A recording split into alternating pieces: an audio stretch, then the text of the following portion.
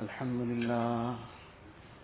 لله وكفى والصلاة والسلام على عباده الذين اصطفى أما بعد فأعوذ بالله من الشيطان الرجيم بسم الله الرحمن الرحيم يا أيها الذين آمنوا لا تقدموا بين يدي الله ورسوله واتقوا الله إن الله سميع عليم وقال النبي صلى الله عليه وسلم ليس من أمتي من لم يجل كبيرنا ويرحم صغيرنا ويعرف لعالمنا حقه أو كما قال النبي صلى الله عليه وسلم.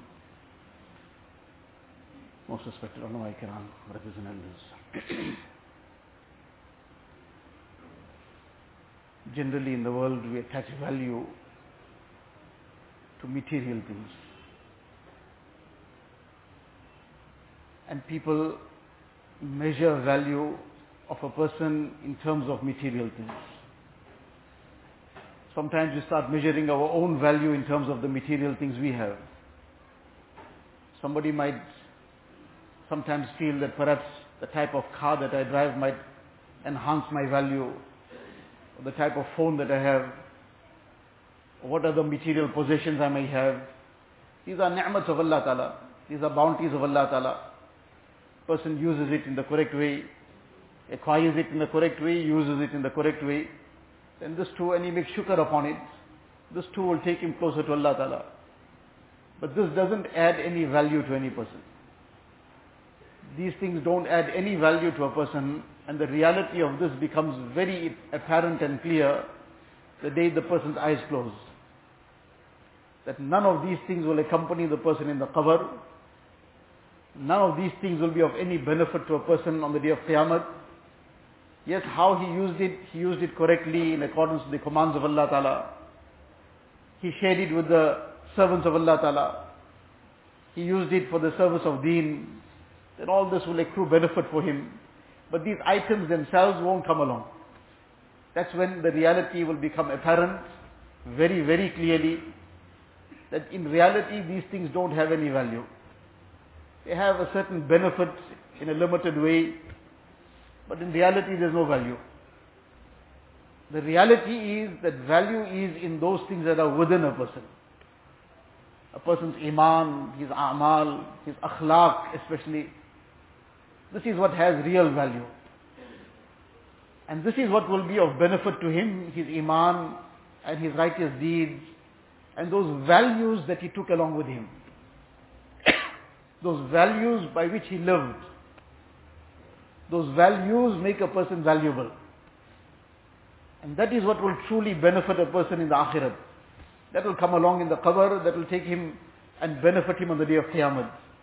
In the hadith sharif, Rasulullah sallallahu alaihi wasallam says that the weightiest thing on the scales of good deeds of a person on the day of Qiyamah is good akhlaq, good character.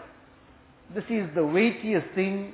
Obviously a person has to have his iman in place, his faraiz, wajibat, etc. fulfilled, he's refraining from sin. Then the weightiest thing on the scales of good deeds is good akhlaq. This is value. This is something that accompanied the person and went along with him in the akhirat. And among these aspects of good akhlaq, one very great aspect is adab, respect. Respect is something very fundamental in the life of a mu'min. It's not something optional. One is something that is of an optional nature. The comforts and luxuries in a home, the carpets and the fans and the air conditioners and whatever else, these are optional things. Without it also life will carry on. But if the roof is missing, if there's no windows, then this is a major problem. This is the structure that is in a problem. So likewise, adab is not part of the finishings. Adab is part of the structure of deen. It's part of the structure of a mu'min, of his deen. And minus adab, his whole deen might crumble. Everything might come to naught. So adab is a very essential value. And to the extent we bring this adab alive in our own selves, inculcate this value of adab in our children, in our families, in our community, in the entire ummah, this would become a means of great progress. And because adab is diminishing day by day, in every sphere of life, whether it's adab of the symbols of deen, adab of the day of Jumu'ah for that matter, adab for the Quran Sharif, adab for all the other aspects of deen, whether it's adab for our parents, adab for the seniors of deen, adab in every respect, this is on a slide. And to the extent that this is sliding down, we are suffering the various problems that we have in society, within our homes. And there are so many things that come down as azab as a result of the adab that was compromised. So adab is an extremely important thing, and we understand this from one hadith of Rasulullah sallallahu alaihi wasallam before coming to some ayat of the Quran Sharif, that to what extent this adab has been emphasized. In one hadith, Nabi sallallahu alaihi wasallam says, Laysa min ummati. Now this is a very, very strong manner of expression. This person is not from my ummah. Such a person doesn't belong to us. Like disowning somebody. Imagine a father saying to his son, you no more my son. He'll remain his son, but it is such a strong expression. This is something when the father has come to the hilt now, he's now really been brought to the edge.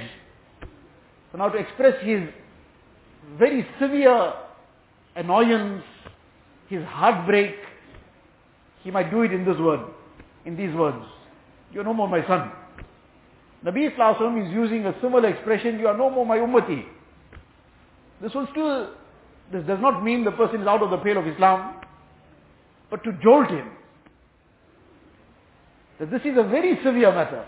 Laysa min ummati, mallam yujilla kabirana. That person who doesn't respect our seniors, those who are senior in whichever regard. One's parents are one's seniors. One's asatiza, the seniors in a community, the seniors of deen. Mallam yujilla kabirana. وَيَرْحَمْ صَغِيرَنَا, and does not show compassion to the younger ones. وَيَعْرِفْ لِعَالِمِنَا حَقَّهُ, and does not acknowledge and recognize the right of the scholars of deen. Nabi Sallallahu Alaihi Wasallam is saying, لَيْسَ مِنْ أُمَّتِي, they're not part of my ummah. So this is an extremely strong way of expressing something to jolt us, to realize that this is not a small matter, it's a very serious matter. And if we are lacking somewhere in this, we are not fulfilling what is required of us, then we should take stock of ourselves and start making amends. So in order to understand this a little bit more, in the Quran Sharif in Surah Hujurat is one of the surahs in the Quran Sharif that has a lot of detail with regards to social life. And those guidelines that make it possible for a community to live with harmony and peace. That community, that home, if those guidelines are upheld within one home, the members of that family are upholding these guidelines, there will be peace in that home. As upheld in society, there will be peace in society.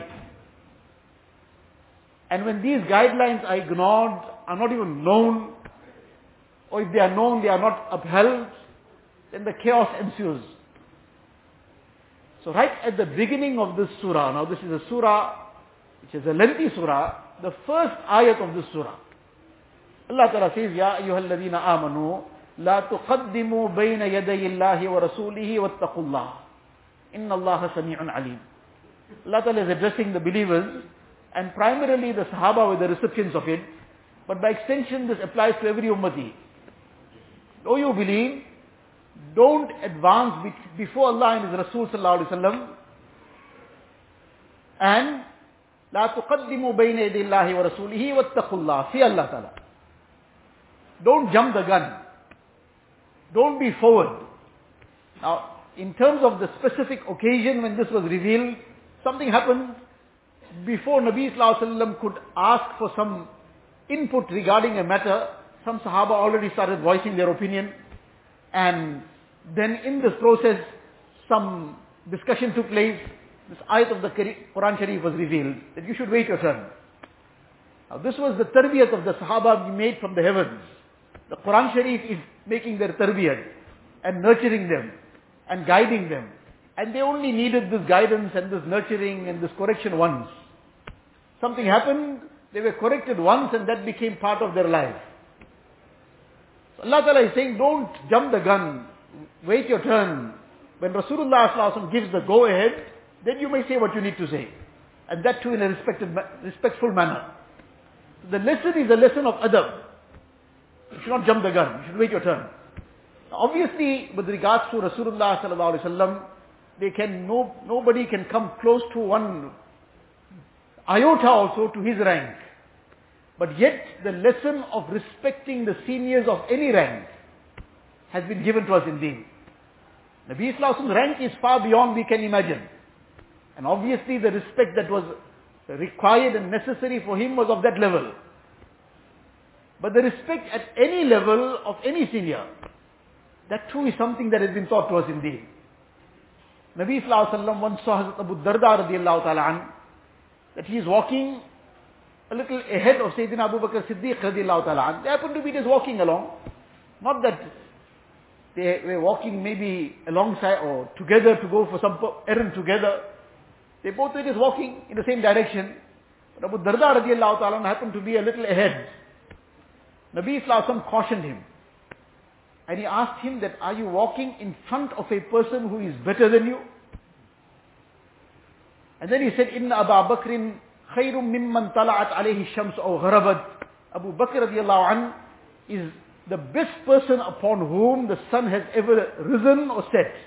Meaning after the Anbiya alayhi salatu wasalam, something that is as obvious as daylight is not necessarily spelled out. And this was obvious to all the Sahaba, that the Anbiya alayhi salatu wasalam, their rank is above everybody else.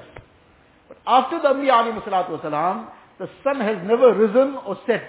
This is an indication that till the end of time, the sun will never rise and set on a person better than Abu Bakr radiallahu ta'ala.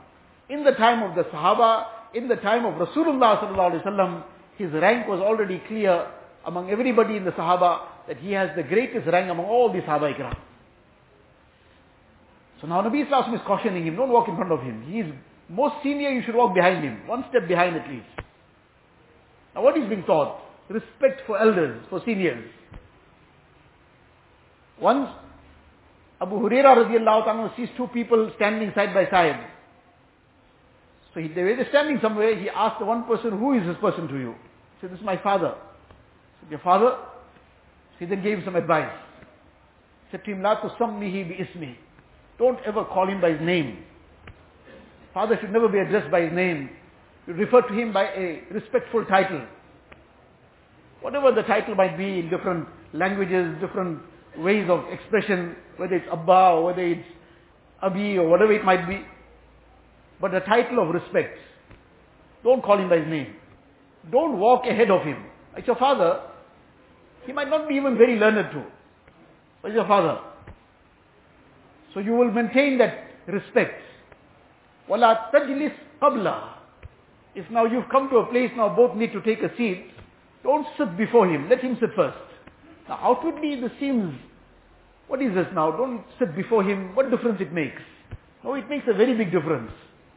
It keeps the respect alive.